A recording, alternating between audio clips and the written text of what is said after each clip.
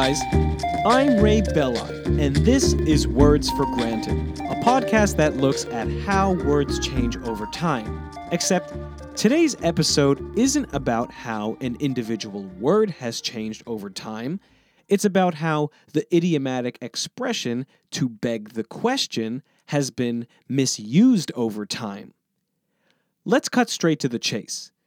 The reason why I put this episode together is because back in episode 6, I myself misused the expression to beg the question as if it meant to raise the question. If this were a different podcast, I could make all the grammatical and syntactical errors in the world and no one would notice and no one would care, but since this podcast is about words and their historical importance, I couldn't let this mistake go without rectification. And what better way to rectify it than by dedicating a whole episode to it? First things first, let me clarify the difference between to beg the question and to raise the question. The meaning of to raise the question is straightforward. If a particular statement prompts an obvious question, then it raises the question. For instance, if you're walking down the street and all of a sudden it starts raining cats and dogs, literally, that might raise the question, am I on hallucinogenic drugs? The meaning of to beg the question, on the other hand, is semantically deceptive. If a particular statement is based on a conclusion whose premise lacks objective support, then that statement begs the question. For instance, if I said, eating mozzarella sticks will make you happy because mozzarella sticks taste great, that begs the question. We'll analyze this example in greater depth in a few minutes. By the way, if you're confused about what the question is, begging the question doesn't involve an actual question. It also doesn't involve begging. It's simply a poorly worded idiom whose awkward semantics we just have to accept, if we choose to accept them at all. Due to beg the question's widespread misusage, some authoritative sources now accept it as a legitimate synonym of to raise the question. All of this raises a couple of questions. Why does beg the question mean what it means? Does its traditional meaning matter? Do we have a linguistic obligation to preserve it? Should we go with the flow of its misusers and accept that its traditionally correct meaning is dead? Well, we're going to answer these questions and more over the course of today's episode. But first, I'd like to mention that today's episode is brought to you by Audible, the world's leading provider of expertly performed audiobooks. Audible has over 180,000 titles of audiobooks that you can listen to anytime, anywhere. If you like fiction, Audible has a book for you. If you like science, Audible has a book for you too. If you like poetry or politics or anything at all, Audible has the book for you. If you sign up at audibletrial.com/wordsforgranted, you'll get 1 month free, and not only that, but you'll be supporting the show. You can find a link right in the show notes for today's episode. I hope you sign up today. Okay. So let's dig into the origins of this very unusual verb phrase. The widespread misusage of to beg the question stems from a series of translations spanning some 2,000 years. The linguistic DNA of to beg the question can be traced back to ancient Greek. From there, the phrase was translated into Latin, and from there into English. Along the way, its linguistic DNA mutated and evolved, or devolved depending on your point of view, into the modern English misusage. It all starts with a guy named Aristotle. You may have heard of him. In his work On Sophistical Refutations, Aristotle presents 13 logical fallacies. In the realm of philosophy, a fallacy is a failure of reasoning that renders an argument invalid. According to W.A. Pickard's translation of Aristotle's original Greek phrase, ta enache I testai, one of these 13 fallacies is to assume the original conclusion. This fallacy has also been translated as to assume the original point and to assume the original argument. These three terms all mean the same thing. But what exactly is it that they mean? According to Aristotle's original definition, to assume the original conclusion or to assume the original point is to use an argument's unproven conclusion as the premise of the argument itself. Let's think back to my mozzarella sticks example from earlier. I said that eating mozzarella sticks will make you happy because mozzarella sticks taste great. This is a tremendously flawed argument for several reasons, but as it pertains to our discussion, it assumes the conclusion because the entire argument hinges on the unproven assumption that mozzarella sticks taste great. Logicians classify this kind of fallacy as circular reasoning because the argument runs in a circle. It ends where it begins and it begins where it ends. Here's a more nuanced example of assuming the conclusion. Ghosts are real because I have seen a ghost. Okay, the argument is ghosts are real, and the supporting claim is because I have seen a ghost. But the problem with the argument is that the supporting claim assumes that ghosts are real, thus the argument itself is built on an assumption. Let's look at one more, just for fun. This one comes from Oscar Wilde. Quote, "A man who has studied law to its highest degree is a brilliant lawyer because a brilliant lawyer has studied law to the highest degree." End quote. Okay, I think by now you get the point.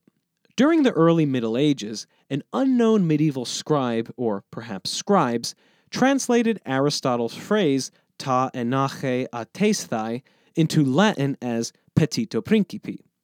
So let's examine the semantics of this translation in detail. First, let's tackle the meaning of Aristotle's verb aiteisthai. In an everyday context, this could mean to ask, to demand, or to beg, but in a philosophical context, it would mean to postulate or to assume. This latter sense of the word is how Aristotle would have meant it in his discussion of fallacies. The medieval scribe who first translated the text into Latin translated the word aiteisthai as petito. In classical Latin, the historical phase of Latin spoken in the ancient world, petito, like aiteisthai, had a handful of meanings. It could mean to attack, to blow, to request, to beg, or to petition. But in medieval Latin, the historical phase of Latin used for scholarship in the Middle Ages, petito had come to mean to postulate, as in to assume something is true as a basis for reasoning. Based on both the context and chronology of the medieval translation at hand, to postulate is probably the meaning of petito that the translator had in mind. Enarche, the other crucial part of Aristotle's phrase, means the start of an argument, or the original point, and our unknown medieval scholar translated this into Latin as principi. Principi means beginnings, origins, or foundations. Thus, ta enache aiteisthai, roughly to assume the conclusion or to assume the original point, was translated into Latin as petito principi, roughly to postulate or petition the origins or foundations. As you can see, we don't get an exact translation of the original Greek phrase, but we can get a general idea. Now, for the next part of our story, keep this in mind. From the medieval period through the Renaissance, Latin was the language of learning. Medieval Latin and Renaissance Latin represent two distinct phases of development within the language, but for our purposes, it suffices to say that, generally speaking, Latin was Western Europe's long-standing medium of intellectual discourse, and many topics, including philosophy, science, and law, among others, were studied and written in Latin, even though no one spoke the language out in the streets. When compared to its status as a dead language today, Latin was a little less dead back then. As a consequence of this, many Latin words and phrases trickled down into the mainstream English vernacular. these terms would not have seemed foreign to educated men because all educated men were educated in Latin. Many of these words and phrases were eventually anglicized, but some retained their Latin integrity over the years and are still lurking quietly in modern English today.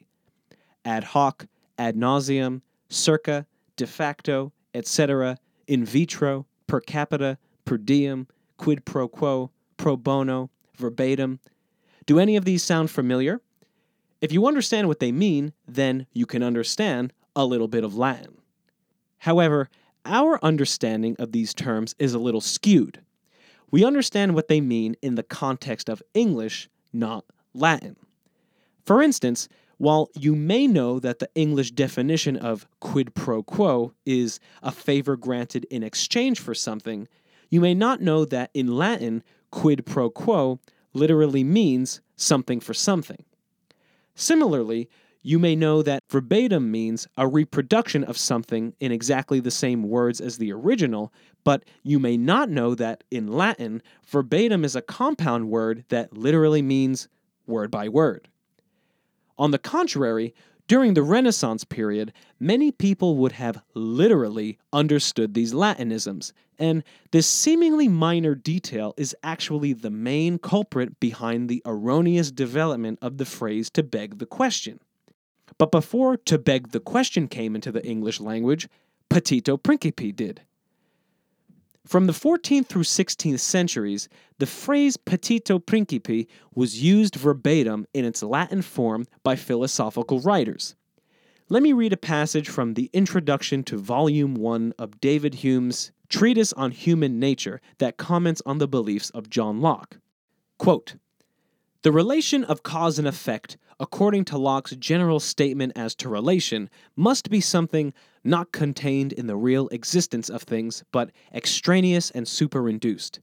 Thus, not only does the datum of the process of invention in question involve a derived idea, but a derived idea which presupposes just this process of invention.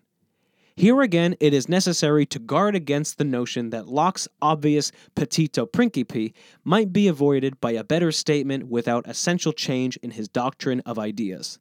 End quote. Now, don't spend too much time analyzing the meaning of that passage. The point of my sharing it is simply to demonstrate that petito principi was beginning to be inserted into otherwise English texts. However, beginning in the late 16th century, people began translating petito principi into English as to beg the question as a colloquial alternative to the Latin phrase. Let's investigate this kind of weird translation word by word.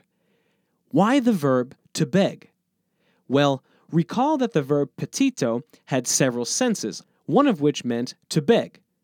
Literally speaking, beg is a perfectly acceptable translation of petito, but within the context of Aristotle's particular usage of the word, this translation makes no sense.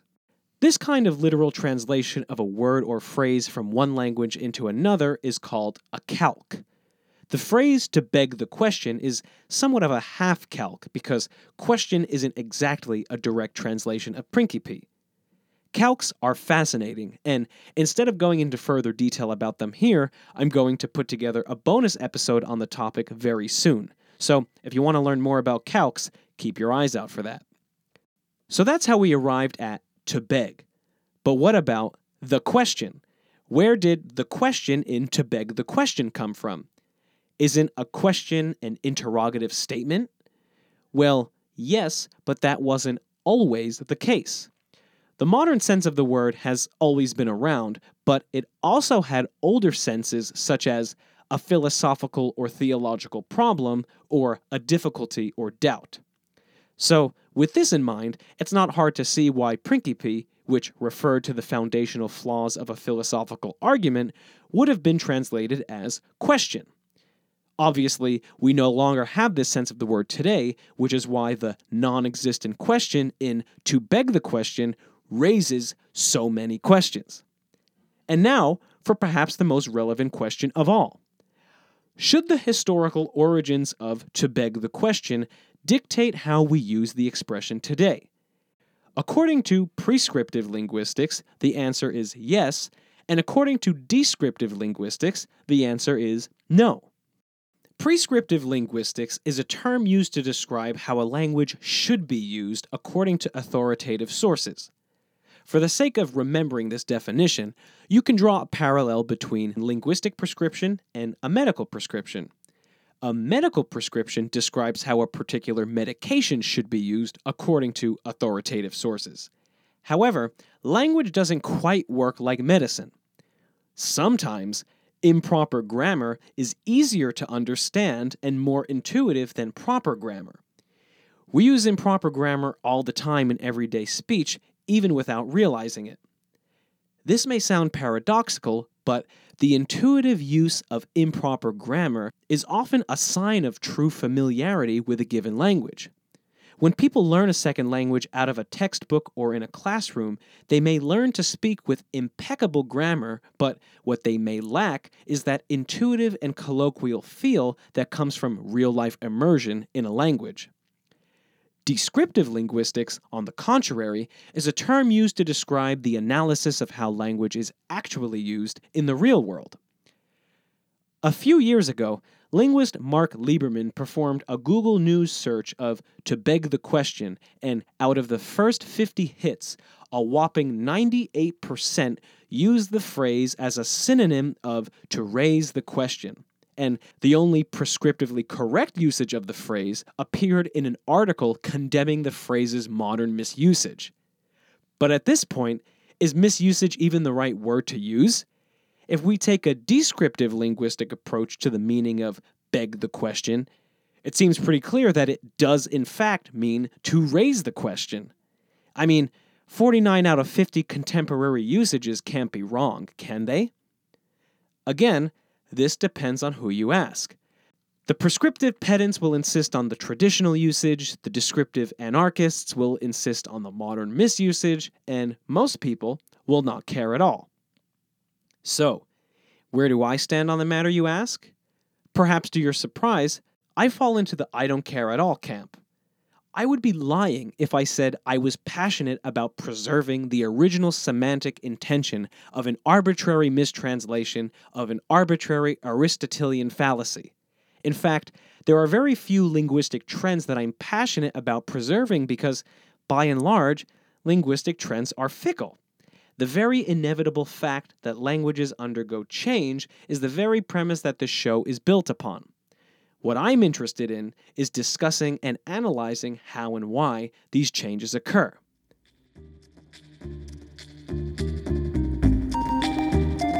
Okay, that's it for this one, guys. I hope you enjoyed it. I'd like to give a special thanks to Dana Burgess for his translation of Aristotle's Ancient Greek for this episode. Ancient Greek is not my forte. Don't forget to follow Words for Granted on Facebook, Instagram, and Twitter. If you know someone who might enjoy the podcast, tell them about it. And if you enjoy the show, I ask that you leave a positive review on iTunes because that's how more people will find out about the show, and I want to keep this thing growing. If you have questions, comments, or concerns about the show, feel free to email me at wordsforgranted@gmail.com. If you'd like to support the show directly, you can always do so via Patreon.